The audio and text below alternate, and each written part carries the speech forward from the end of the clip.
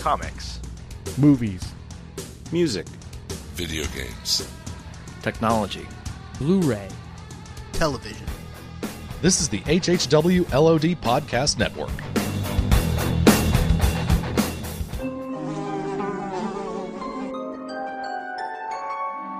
The world we know is gone. No internet, no GPS, no text messages, no podcasts. In a world ruled by the dead, we are finally forced to start living.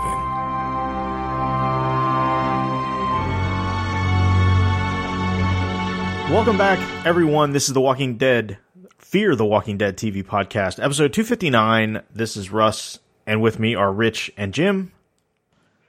Hello. Hey. So, we didn't get anything done over the break.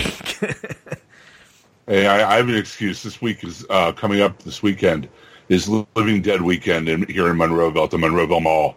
Nice. A big old zombie con I'll be going to, and hopefully taking some pictures, putting them up on the Facebook group. But I'm totally psyched for that. Cool. Yeah, I think just life, travel, stuff. You know, Aaron. This is like high time for Aaron. Like he's like premiere every day kind of thing going on. So it's just been hard to coordinate schedules to get something done. Plus, I mean, we all had that sitcom on Fox for about 3 or 4 weeks. Remember that? True. Didn't go as we planned. But no, it did not. Speaking of canceled, it looks like The Talking Dead. We do have a little bit of news, and then we'll get into the episodes. So we're going to double up this week. In case you couldn't tell, we're going to do episodes 1 and 2.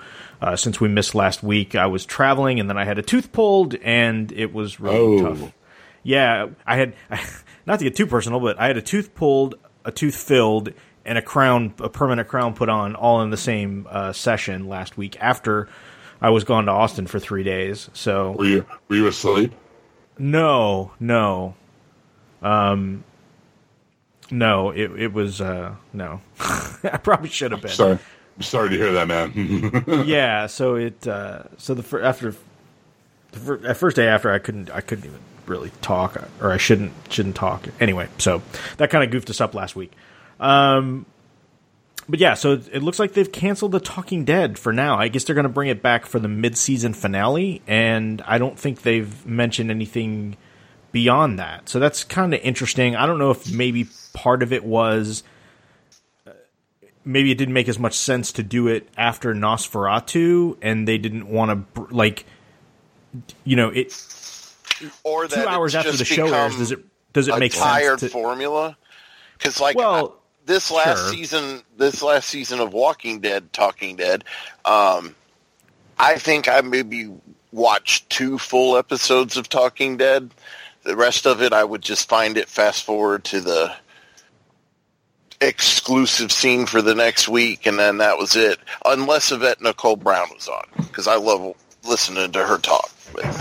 Yeah, I think part of it too is it really as relevant 2 hours after the episode airs? And right, they've got real content to kind of sneak in between. So plus, I mean, they need that lead in on Nosferatu because it's new. They're trying to get new watchers in. So if they have that 2 hour break in between, that's going to break up their whole. And I think they're kind of, in a subtle way, this is almost saying, "Oh, we understand now. The Walking Dead isn't the phenomenon it was when it first started. We don't have that kind of ratings. We don't have enough of a fan base that watch it on a regular basis to justify it, really." So it's just not that interesting anymore. Plus, I'm sure they want to dodge all that controversy with Hardwick. I mean, I think that's kind of in the past now, isn't it? I mean, well, it came up again recently because they mentioned it's a big video game coming out called Borderlands 3, and Chris Hardwick does a voice in that, and it's come again. The whole thing with him and Chloe Dexter has come into the forefront again. So, I imagine too, because I think the cast is still working to finish up the back half of season 5. So maybe part of it too was, well, it's really tough for us to get the actors who are filming in Texas, to come out, to California to shoot this thing when they're in the middle of trying to finish it up and Yeah. I mean, on the flip side, the shows probably cost almost nothing to produce, right? I mean, whatever studio time, whatever they pay Hardwick, I'm sure most of the guests that come on are probably not paid. They usually get to pimp out whatever they're working on. So it's kind of like promotion for them. So, yeah. But I don't know. Maybe if they went back to the half-hour format, I don't know. It's just like I loved it when they went to the hour format because they'd have so much interesting stuff. But now it's like, all right, this is going to happen, then it's going to be the remember thing of who we lost tonight, then more BS, and then there'll be some package that they roll, and then it'll be the contest questions, trivia questions. I mean, it's the same thing over and over now. And yeah, it used to be interesting. Now it's just like, hey, that was cool, wasn't it? Huh? I mean, on the plus side for them though, the hour format probably allows them to do like 3 times as many commercials as the 30-minute format. Yeah. So they probably get to squeeze. Because I mean that thing is a commercial fest. I mean, I don't know how much. I think if you cut out the BS, there's probably 15 minutes, 20 minutes of actual content on that show, if that, in the hour block. So, well, it's like I said, they need that lead in to get into Nosferatu, especially for it to fill in like the gap space when they don't have actual Walking Dead in progress And then I imagine after Nosferatu, nobody really cares, right? Like who really cares to sit and watch? Well, I don't want to go down a whole rabbit hole here, but did you guys watch the pilot of Nosferatu? I did not. But from what I hear from Aaron, it doesn't sound that promising. It was. I'm going to give it another episode, but I was not summarily impressed by it in any way. It was very kind of slow, somewhat contrived. I was very disappointed, actually. I'm actually kind of getting burned out on vampire stories. Well, this is more, it's interesting because it's almost like Joe Hill doing a riff on his father's stuff. The evil man seducing children away from the city, from the small town, whatever. This is Joe Hill? Yeah. Oh, I didn't know that. Oh, yeah. Yeah. Same Joe Hill, Lock and Key Joe Hill. Yep. That's Joe Hill, yeah. Now I'm interested. See, that's what got me interested, but then I saw the pilot, it was very lackluster. I'm hoping that it picks up as it goes along. I'll give it another episode, but I don't know if I'm going to stick with it. Still wish they'd go back and make a Lock and Key show. They are. Yeah. They are? Was it Netflix or? Isn't Alex Kurtzman producing it? Something like that. It's been commissioned straight to series. Movement. Like they did somebody did a pilot and they picked it up and they're like, well, there's been 2 pilots. There was the Fox pilot way back when. I was going to say I've seen a pilot that was done that never anything came of. Right, that was the one with Miranda Otto, I think. Yeah. Which we saw. I remember seeing that with you at New York Comic Con, I think, one year. Go ahead. I'm sorry. So, and then they filmed another pilot, and I think they said, I can't remember who it was that picked it up. It's either Netflix or Amazon. It's one or the other. And they picked it up, but they wanted to reshoot the pilot. So it's like once again they scrapped it, but this time the pickup is, it was like a full series order. It wasn't just like, hey, we're commissioning a pilot. It was, no, we're going to do the whole 9 yards. Good. Cool. It's a great book. I love that story. Yeah. Yeah, I'm trying to... Hulu. It's going to be Hulu. Who also just picked up Letterkenny. So, good for you, Hulu. Oh, no, it is Netflix. The pilot was shot for Hulu. They decided to pass. Netflix picked it up to series, and they're not going to use the pilot that was shot for Hulu. That's what the deal was. So, this thing will end up with 3 pilots before it's said and done. Does what you're looking at have a date? No, it's got a pretty full. It says 2019. So, well, this kind of shows we were talking about this on Nothing's On. I think it was this week or last. About Netflix is planning to pour $50 billion this year into exclusive content for their streaming service. So, I mean, I could see them buying out, all these different properties and producing all these different shows. Well, they're going to have to. Exactly. They're doing it to combat the Disney Plus and the inevitable Warner Brothers streaming app that's on the way too. So, yeah, I mean, the whole Netflix thing will be like a bell curve, right? Like they'll ramp up and spend a boatload of money to build up that big arsenal, and then once they feel like they've got enough, then it'll taper back down again. But they need to ramp it up. So if everybody decides, hey, we're taking all our stuff away, we're not going to let you show it, they've still got enough of a That's why not to get too far down because we need to get to the show, but there's a lot of foreign content that's foreign to the United States, not obviously not foreign if you're outside. Some of the Korean shows that have been on there are fantastic. Yeah. So they're really leveraging. I recommend the Japanese show God of Cooking. That show is awesome. But yeah, there's a lot of cool stuff. There's different, a lot of like French stuff, a lot of South American stuff, a lot of Korean stuff, a lot of Japanese stuff. Yeah, I mean they're going whole hog. So it'd be interesting to see when that. I don't remember the name of it. There's this German. It was compared to Stranger Things, but it's nothing like Stranger Things. But where this guy could go through these tunnels and at different points in time. Dark. I'm looking for. Has another season come up for that yet? Because it's about to. Yeah, because Netflix, you keep putting out stuff like that. Season 2 of Dark, I think, is in end of June, mid-July. I'll look it up, but it's definitely coming out soon. I just saw a trailer for it. I still have so much stuff to catch up on. I live nothing but work anymore. So, because hey, I'm sorry to interrupt, but if you guys look over there's a train. Where? And a track.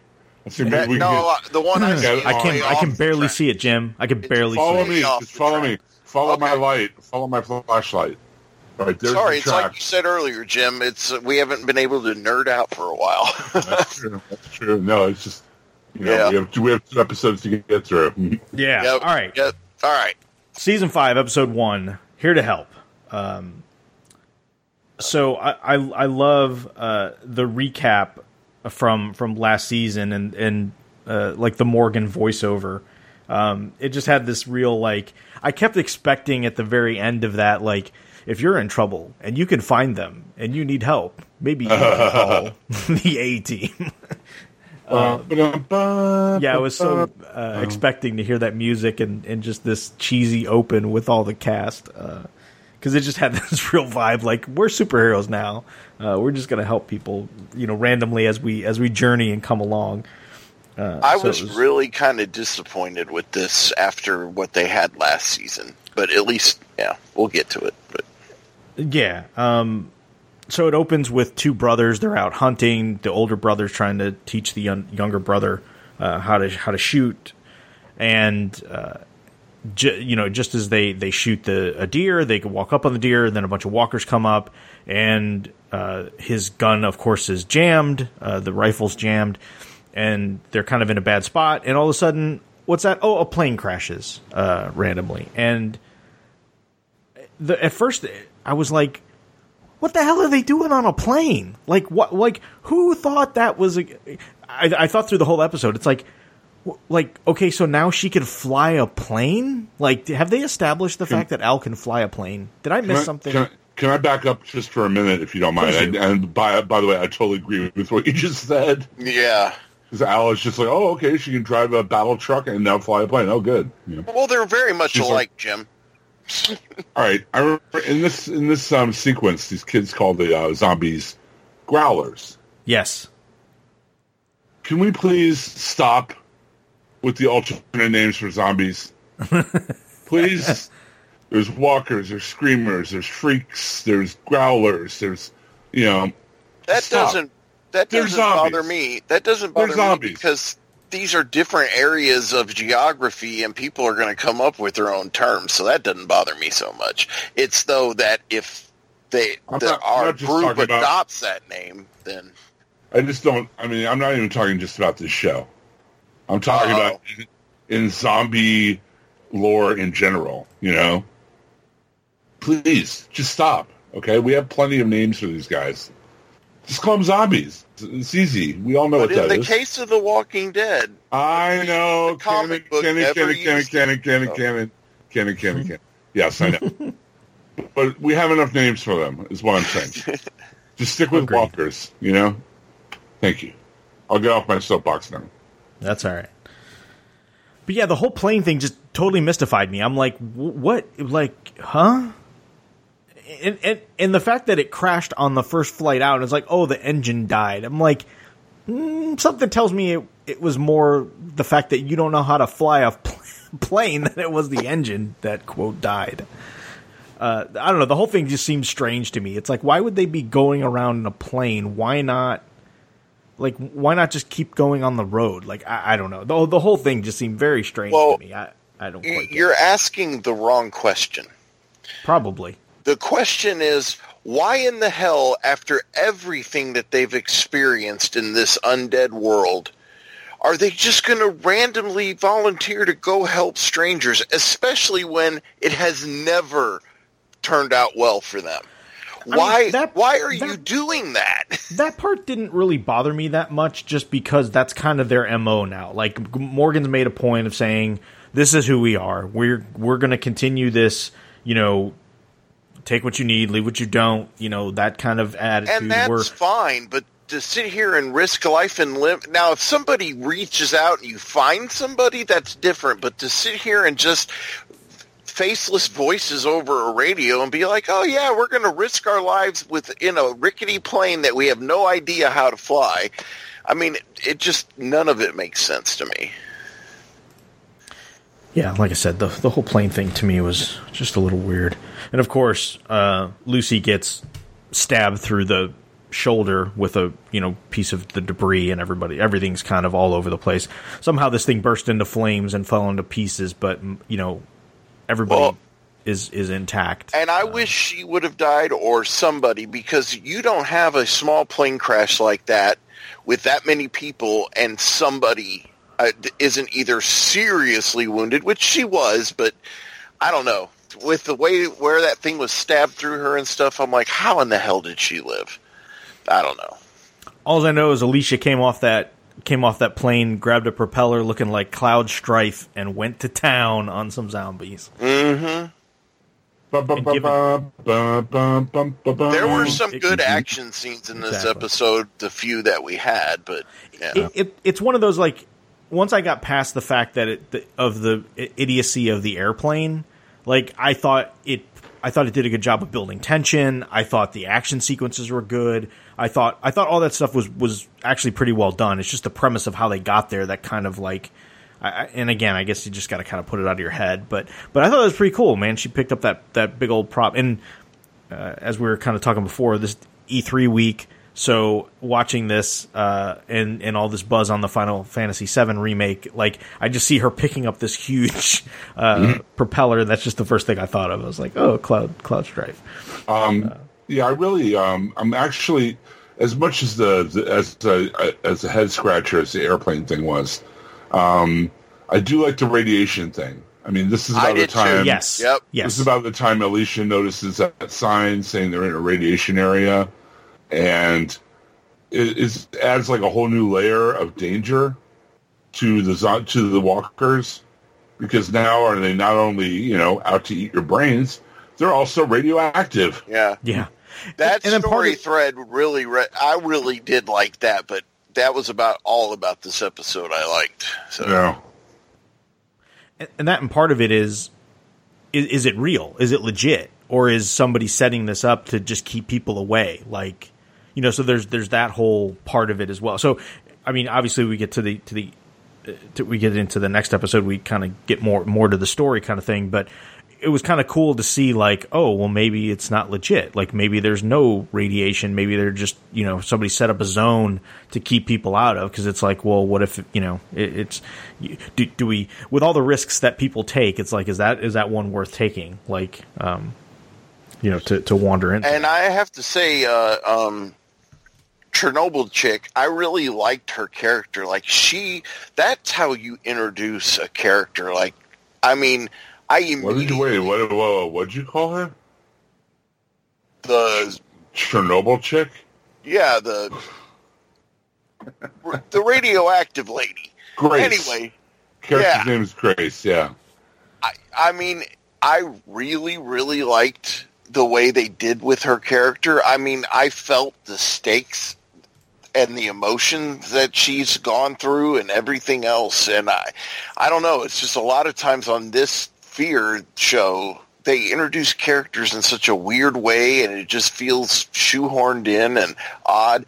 And they didn't really have that last season and then this season. So that it just speaks more, even though this episode should not have been a season opener episode. I really, really enjoyed that introduction of that character and was actually kind of sad when she didn't want to go with them. We'll get there. Yeah.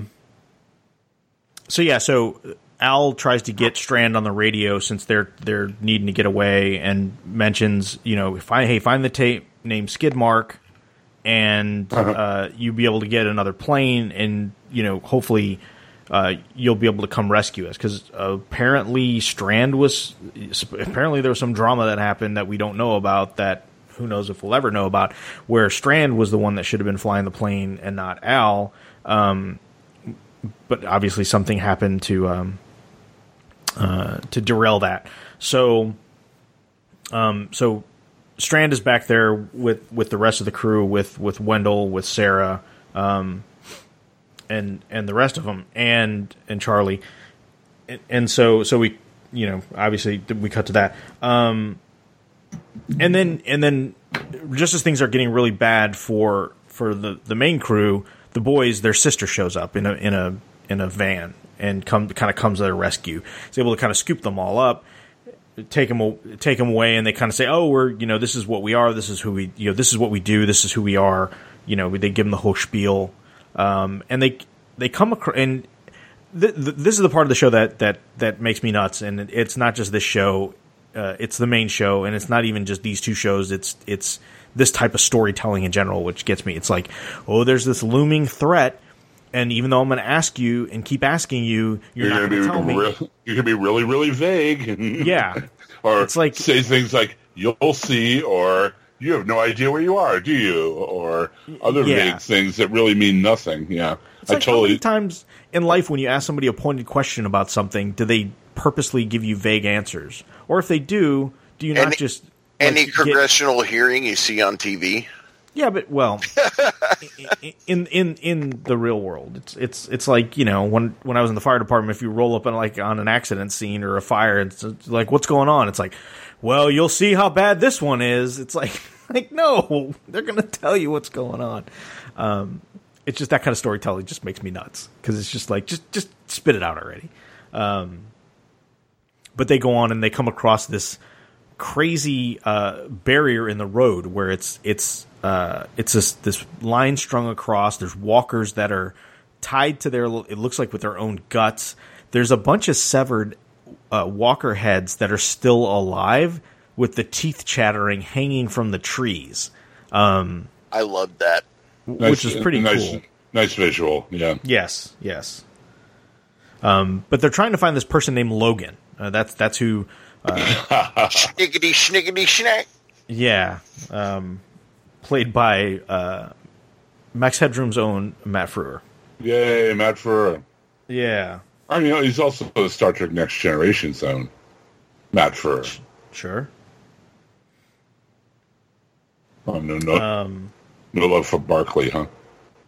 No, that wasn't Frewer. That was Barclay was. Oh, you're right. Oh man. Speaking of the A-Team, it was Holly Mad Murdoch. It was Holly Mad Murdoch. You're right. My mistake. Yep.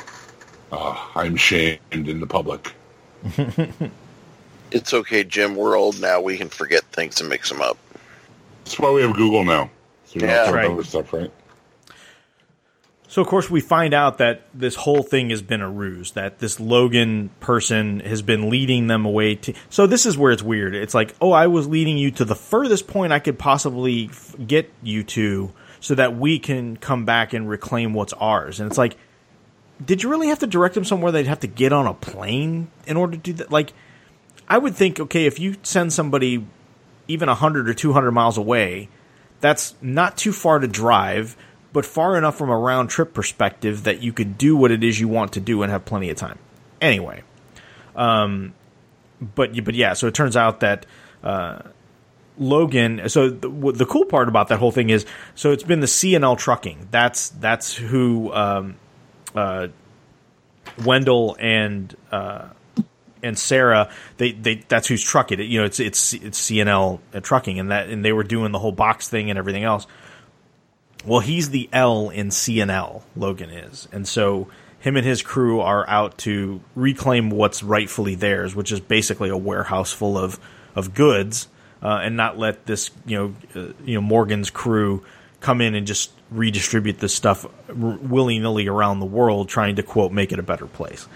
And so they're able to, and this is where I think they play around with time a little bit, because basically Logan's people, it sounds like they've taken Wendell and Sarah, because they show up back after a run, I presume, and they come across Logan and his people. And meanwhile, Strand is able to get away. Well, they don't really take him. They basically just say, hey, we put a bunch of random crap out here that's pretty much useless, and if you want any of this stuff, you could take it, but pretty much take it and go. We've taken back over the warehouse. And so Strand finds the tape called Skidmark, looks at it, and of course he sees Daniel Salazar. Yay! Yeah, who we haven't seen since season 3? Yeah. The end of season 3, yeah. Yeah, he was gone for most of that even. Like, he disappeared. Well, we thought he was dead, season 2? And then he was gone for a good part of that, and then showed up a little bit in season 3, and we haven't seen him since. So, I like they kind of even tongue-in-cheek say, oh, small world. Like, how did you find me? And he's like, oh, the journalist. And, again, given where they last saw him and where they're seeing him now, the amount of distance and time that's been covered, it's kind of interesting. But again, they've kind of set the stage for that with Al and her tapes and her going around trying to collect all these stories and everything. And so Strand is on a mission to go see Daniel, and we find out who Skidmark is, which I thought that was kind of funny. Actually, I guess we find that out at the beginning of the next episode. But Al, part of when they have their big fight at the plane, one of the walkers that comes up to her has like this armor and a helmet on. Mm-hmm. And it kind of strikes something at Al. So when she gets back, she pulls out the camera and starts looking at it, and she saw somebody that had that get up before. Like she's like, there's something more to this. So there's like 3 circles linked together, right? And then the letters CRM. Yeah, it almost looked like a biohazard symbol, kind of, sort of. It's also, and I'm sure you were going to come to this, the same symbol that was on the helicopter that took Rick away at the end of the Rick Grimes. Oh, okay. Thing. I didn't even think about that. Oh no, well, I didn't either. But it's been all over the internet showing that they're trying to link it somehow, and I'm like, well, I don't know. It could just be a coincidence. Who knows? C could stand for Commonwealth. Oh, sure. Yeah. Well, I'm talking about the little kind of radioactive-looking symbol thing. Mm-hmm. Yeah. So Al thinks there's more to the story here, and everybody thinks, of course, she's crazy. She goes back. It's pouring rain. She comes across the impaled zombie with the gear, with the getup on, and pulls the helmet out, starts filming him. Now, was it me, or did it look like that suit he was wearing was like wired? Because it was like part of it was ripped open, and it looked like there was some wires sticking out of it. And if you look at the design of the armor on it, it looks like it had like coils or something across it. Mm-hmm. Maybe it's a cybernetic zombie sent back from the future to prevent Al from ending the zombie apocalypse. Sure. I don't know. Anyway, she finds a bunch of fishy to me. Yeah, it's a little stretch. She finds a bunch of paperwork, including what looks like some kind of like cipher key or something. It's a bunch of a plastic sheets that look like they're used for different parts of a map, or they're used to decode something or something like that. And she's going through all of that and trying to figure it all out. And of course, somebody comes up to her and whacks her on the head and takes her away. And that is where we leave episode 1. Here to help. Here to help. Yeah, I mean, how many times in this episode are they like, you go around helping people? People don't go around helping people they don't know, and good luck with that, and just like over and over with those kids. Crazy. These kids today, I tell you. Yeah. Right. But I mean, overall, I thought this episode was fine. I think there's some logical things I think I had issue with, but I liked the tension building. I like the story that they're starting with this again. It's almost like I'm really curious to find out what's really going. When we get more involved with this whole radiation thing and everything. So. But we will save our Tobies, not our Busters, our Tobies, until the end. So we're going to talk about episode 2, and then we'll go over Toby ratings for both episodes, since we're doubling up this week. But first, yes, I think we should have a word from our wonderful sponsor. What do you think? Absolutely. DCBService.com. Discount comic book service. Or as you may know them, DCBService.com, as I just mentioned. My friends, if you, like me, enjoy geeky things, if you enjoy like zombies and sci-fi and fantasy, comic books, and toys, games, all kinds of fun stuff like that, go to DCBService.com and check out their wide variety of said stuff. If you are wanting to catch up on The Walking Dead and the comics and the graphic novels, now that the show is on break, you can do that very cheaply. You can 20, 30, 40, sometimes 50% off of cover prices. That's cheaper than Amazon, and it's an actual like brick and mortar mom and pop business that you will have no problem doing business with. They do a great job. Everything is packed very neatly in good order and good condition. Russ, our own resident Russ collector, very, very serious about the condition of his stuff, can attest to how good of a job they do on packing and sealing your stuff. Right now they have a Fresh Start bundle from Marvel Comics. Both bundles are 50% off. It's a good jumping on point for the Marvel characters. You saw Endgame, I'm sure. It's pretty much everybody on the planet did. Also, Marvel Comics 1000 is on the way. Cornucopia of comic-y goodness from decades of talent of writers and artists. So that's coming out. It's also 50% off at DCB Service. Do you want to watch the DC heroes become zombies? I mean, you like zombies, right? Of course. Why would you be listening to the show if you didn't? Deceased is the series for you. All your greatest DC heroes are now ravenous zombies, hungry for brains. The new issue of that has just come out. That's 40% off, only $3. So again, the prices are great. You can spend hours and hours and hours looking at all the stuff on their website, or you can go and get the previews catalog, and they have everything that's in there every month. I prefer the website, though. Yeah, one recommendation I want to make. They have it's 50% off if you pre-order it. In this month's previews, it's the Absolute New Frontier 15th Anniversary Edition hardcover. Already in my order. Yeah, it's so this is the second version of the Absolute New Frontier. I have the first version. I got it when it came out. But the cool thing is this new version adds in the Justice League New Frontier Special, #1 they did some years later, and also Darwyn Cooke's story Triangulation from Solo #5, which were not in the original. I've often said, and I have to keep amending it because time passes and I have yet to come across something that wows me as much as New Frontier. But as it's the 15th anniversary of New Frontier, I will say I think New Frontier is the best thing ever put into comic form in the last 15 years.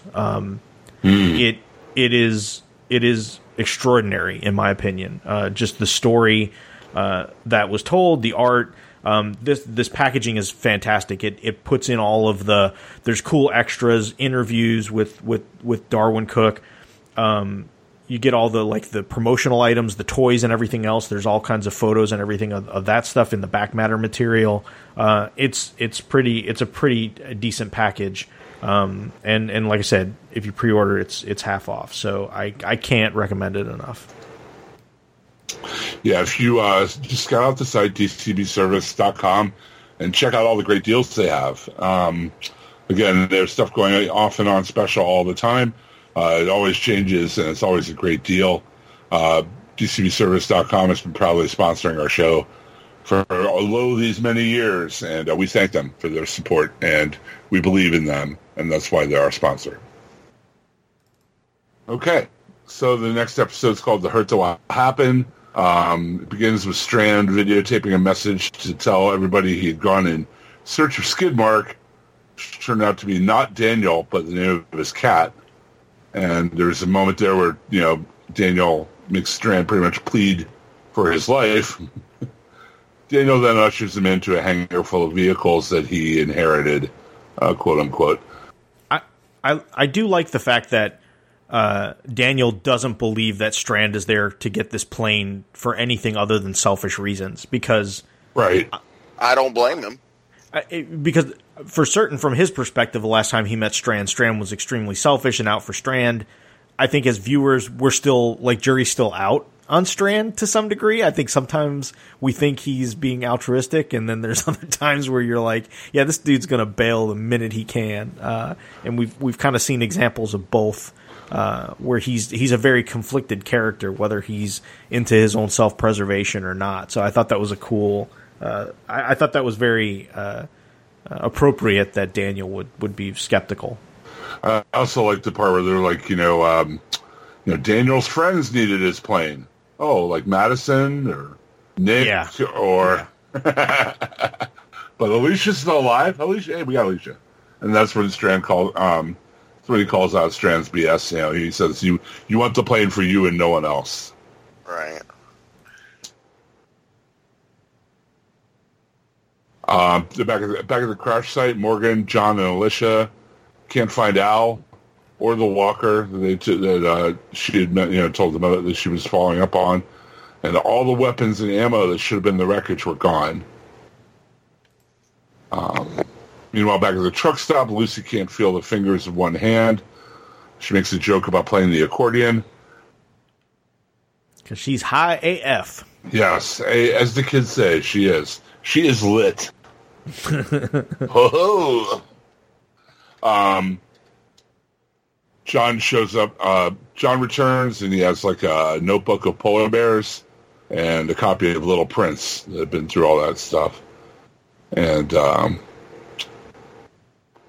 Morgan and Alicia find they're still looking for Al, and they find their path blocked by radiation signs, and then a vehicle, and the engine is still warm.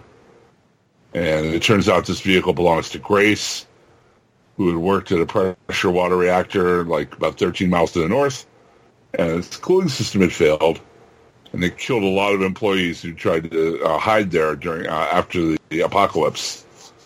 Grace is in a hazmat suit, and she's trying to get rid of all the radioactive walkers so they don't contaminate the world. Yep, you know what probably didn't kill people years into the zombie apocalypse? Windmills, just saying.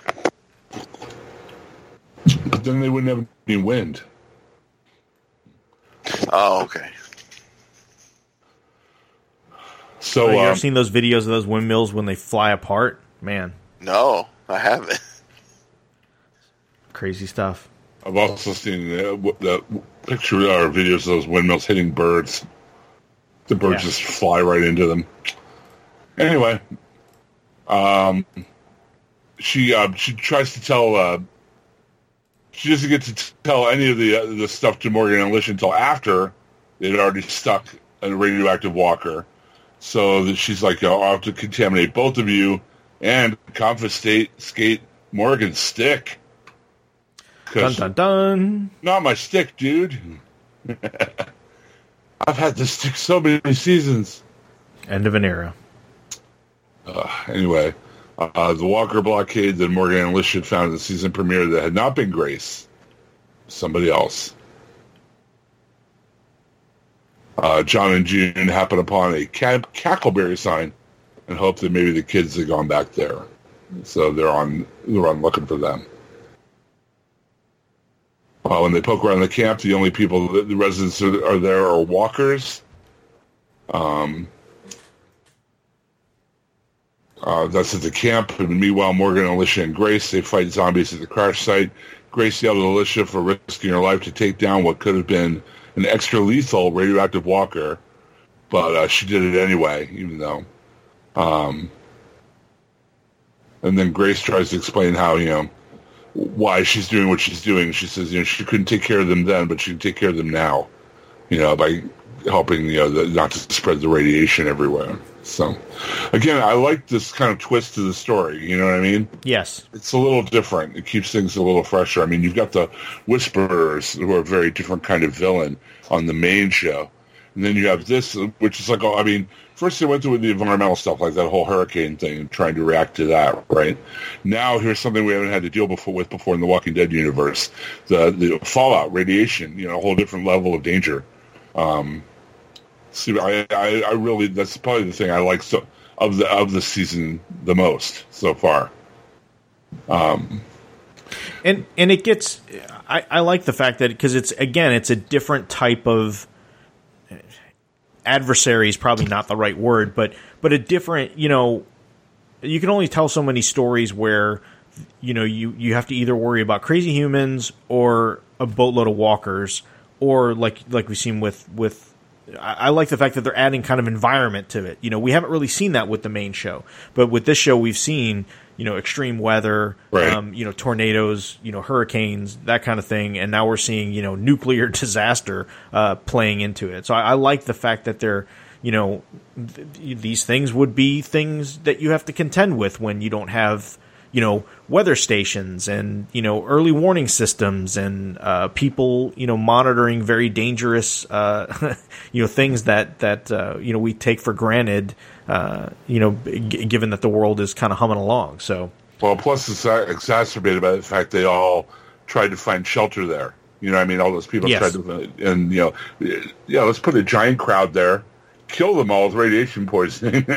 Yes. And set them out in a zombie universe. Yay! So. And it's kind of timely, that HBO just did that Chernobyl miniseries. Right. So again, like a lot of this is kind of on my brain, so. Scary stuff. Yes. Back at Daniel and Skidmark's place, Strand tries to reach people on the radio, but fails. And, Daniel's like, oh, maybe, your story's not, what you say it is. Strand says, I'm not the same man I was in Mexico. And Daniel says, yeah, you have a new haircut.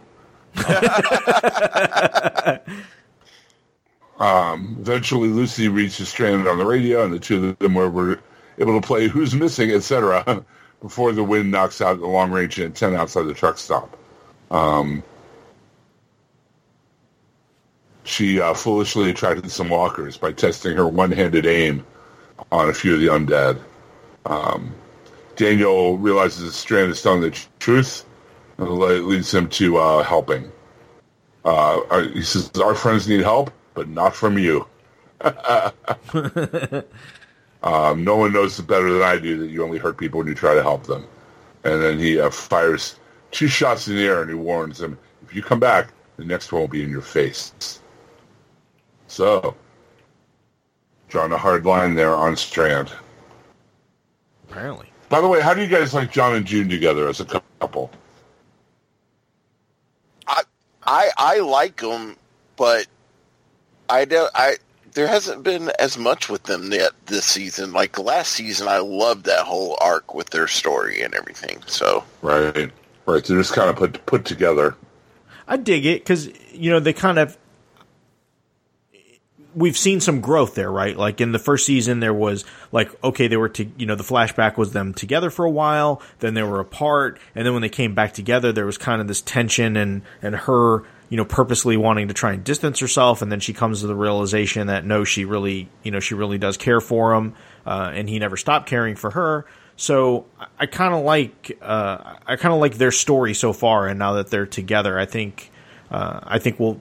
Now get into what their relationship truly is, as opposed to, because last season we weren't completely convinced that he wasn't crazy and just making up, the fact that he was involved with this woman, or his, at least maybe his side of what their relationship was, maybe wasn't completely true. So I like the fact that now we're getting to explore that some more. No doubt. Back at the camp, Alicia admits to Morgan that Grace was right. She wanted to take down more walkers. She says, every walker I kill, that's one less dangerous thing out there. They talk with Grace for a while, and they said after they retrieved Al and the kids, maybe Grace could join them. But unfortunately, she said it's not going to work, because after the accident at the plant, she'd gone back in.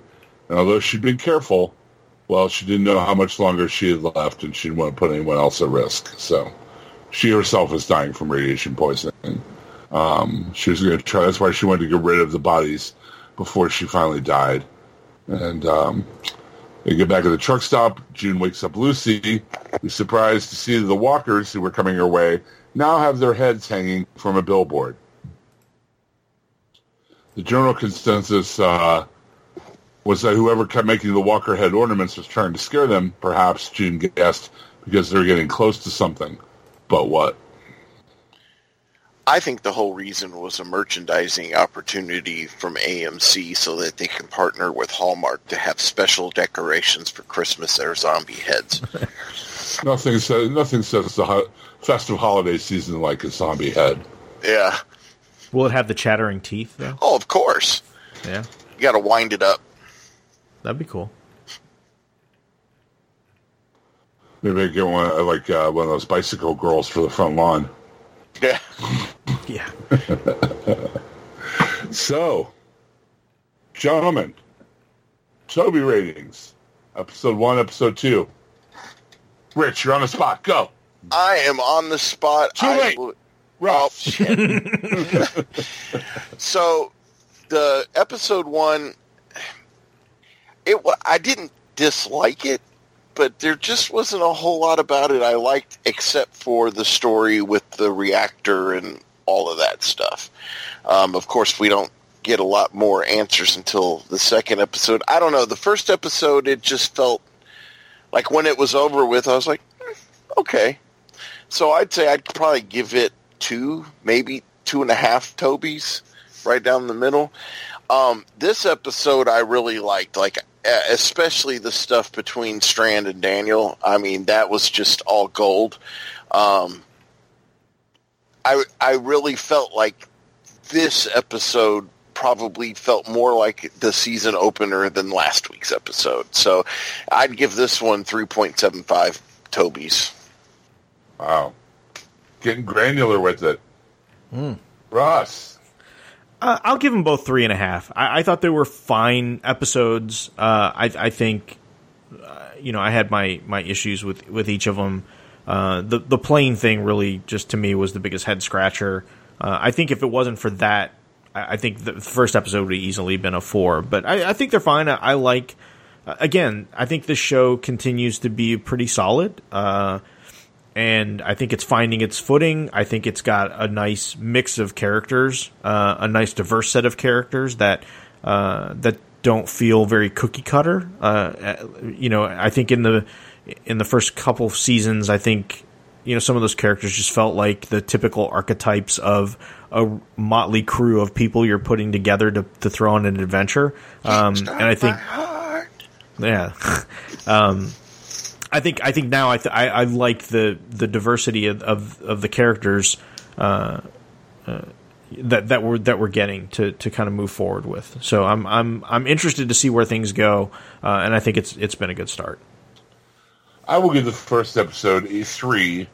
You know, there's this thing called in medias res, where you start the story in the middle of the story, right? And then you work around that. And it could be done right, and it could be done poorly, or it could be done kind of half-assedly, where you're not really even trying to do it, but it seems like what you're trying to do. And that's what this was, beginning to me. It just seemed like, you know, what? Huh? With the plane? What? No. I became Mark Wahlberg talking to animals in my living room. What? No, that's not right. So other than that confusion, I thought it was pretty decent. I like how Alicia's becoming a real, like, badass, really coming into her own.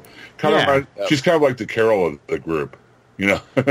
Yeah, I think she's definitely a character that has grown the most in a positive way. Like, to me, she was one of those characters in the beginning where I'm just like, I like every scene with her in it was just like torture, and now I'm really, yeah, I definitely like where they're going with her.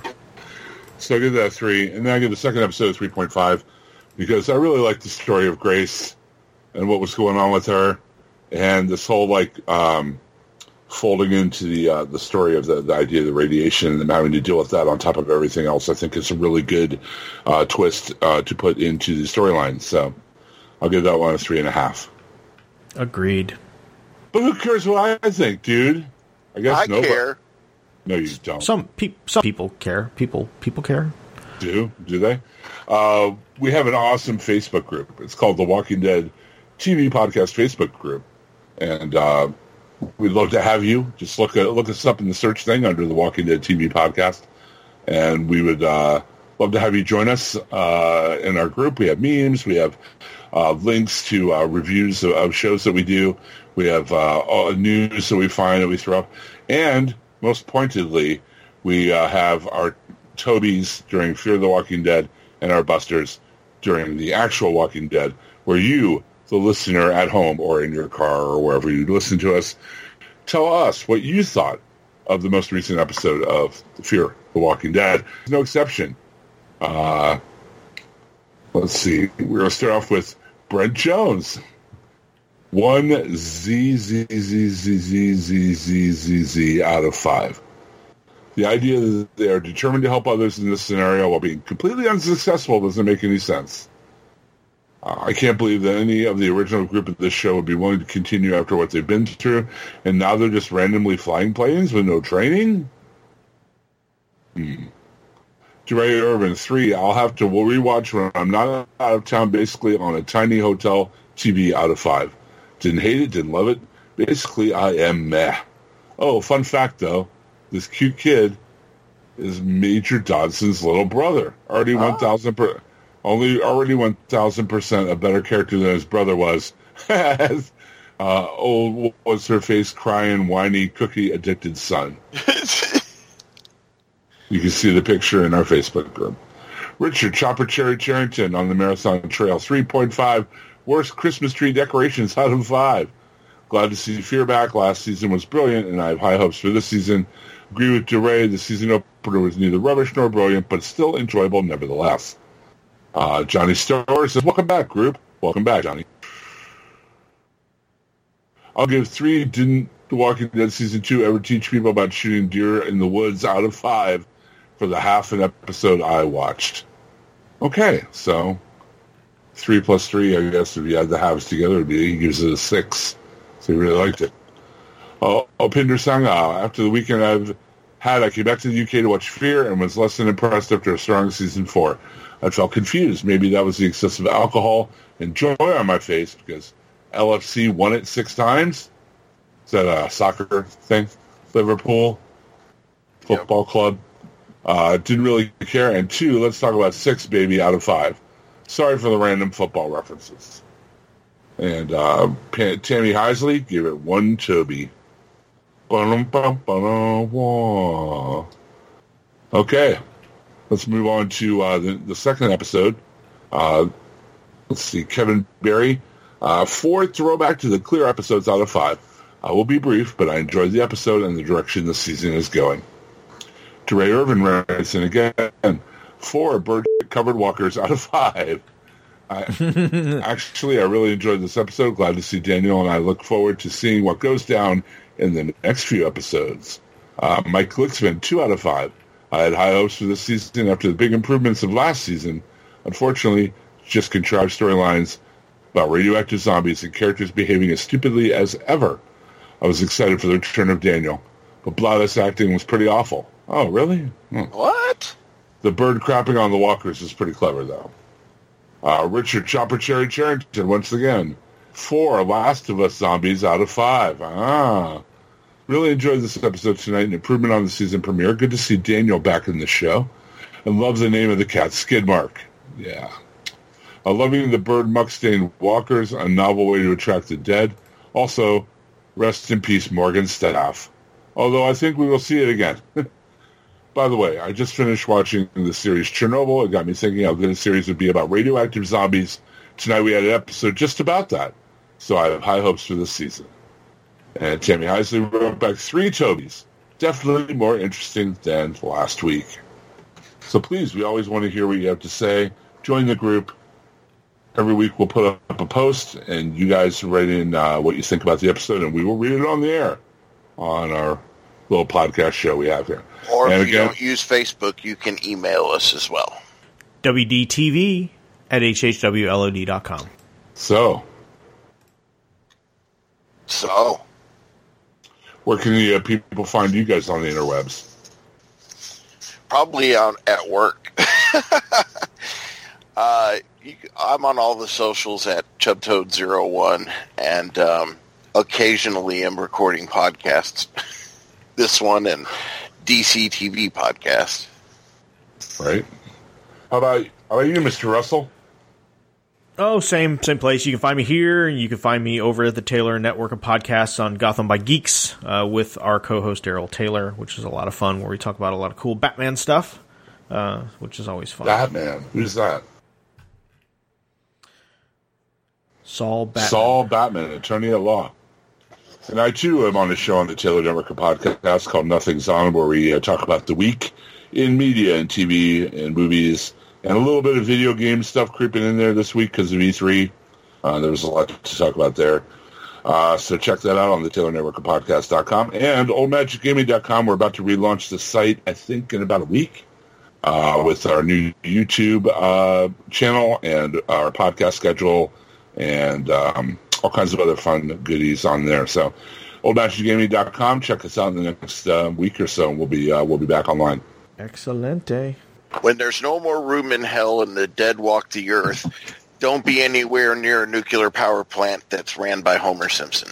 Oh, I forgot to... Or a nuclear power plant. Yeah, or nuclear. Which is, I think, the word you meant to say. Sorry, I pronounced it like George Bush. I was going to say, did you go to the George Bush School of Nuclear Pronunciation? That doesn't sound like a sound strategery.